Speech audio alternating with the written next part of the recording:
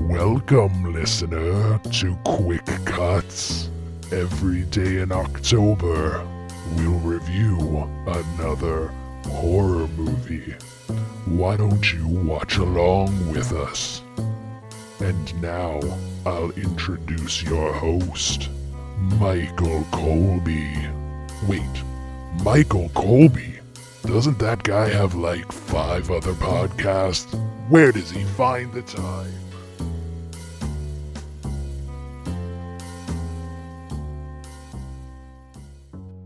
Hello everyone and welcome to day 1 of this project, where we are going to be watching a different horror movie every single day. To start this off, I decided I was going to go with something that I was very familiar with, and that is The Evil Dead from 1981.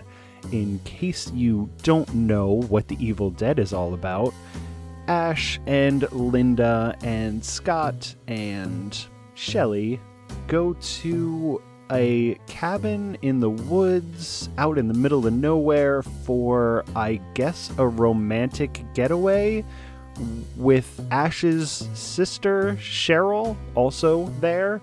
That never quite made any sense to me, but whatever, I guess it's to help the movie happen. So after finding some books and recording equipment down in the basement, they find out that this place was used to research an ancient book called the Necronomicon Ex Mortis. We are playing tapes for some reason. These people are just so very stupid. It ends up letting out an ancient demon, and it possesses people, and it kills people, and by the end of this movie, everyone except Ash is dead. I usually watch all 3 of these movies, The Evil Dead, The Evil Dead 2, and Army of Darkness, sort of all together. So a lot of times I forget that this movie is a straight-up horror movie. This is a straight-up horror movie. Especially, like, Cheryl's part is harrowing.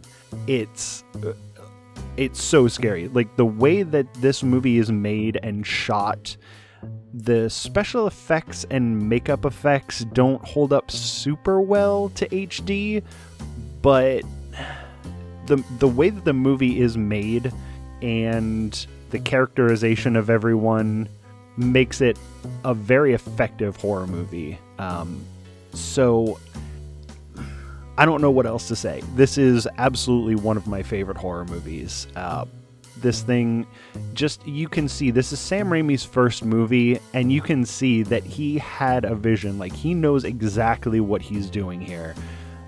They had no money to make this movie, and they just killed it. For, 5 non-actors and a director doing his first movie with no money and just whatever tools he could find to help him. This thing is shot amazingly. It looks, like I said, it looks very inconsistent. Like, some of the makeup is great, a lot of it's not that great, but it holds up as a movie. If you want to watch a horror movie this year, this would be the one that I would suggest. I mean, I can't say enough good about The Evil Dead. I'm going to give this movie 9 reels just because it does sort of look not that great, but it's definitely worth a watch.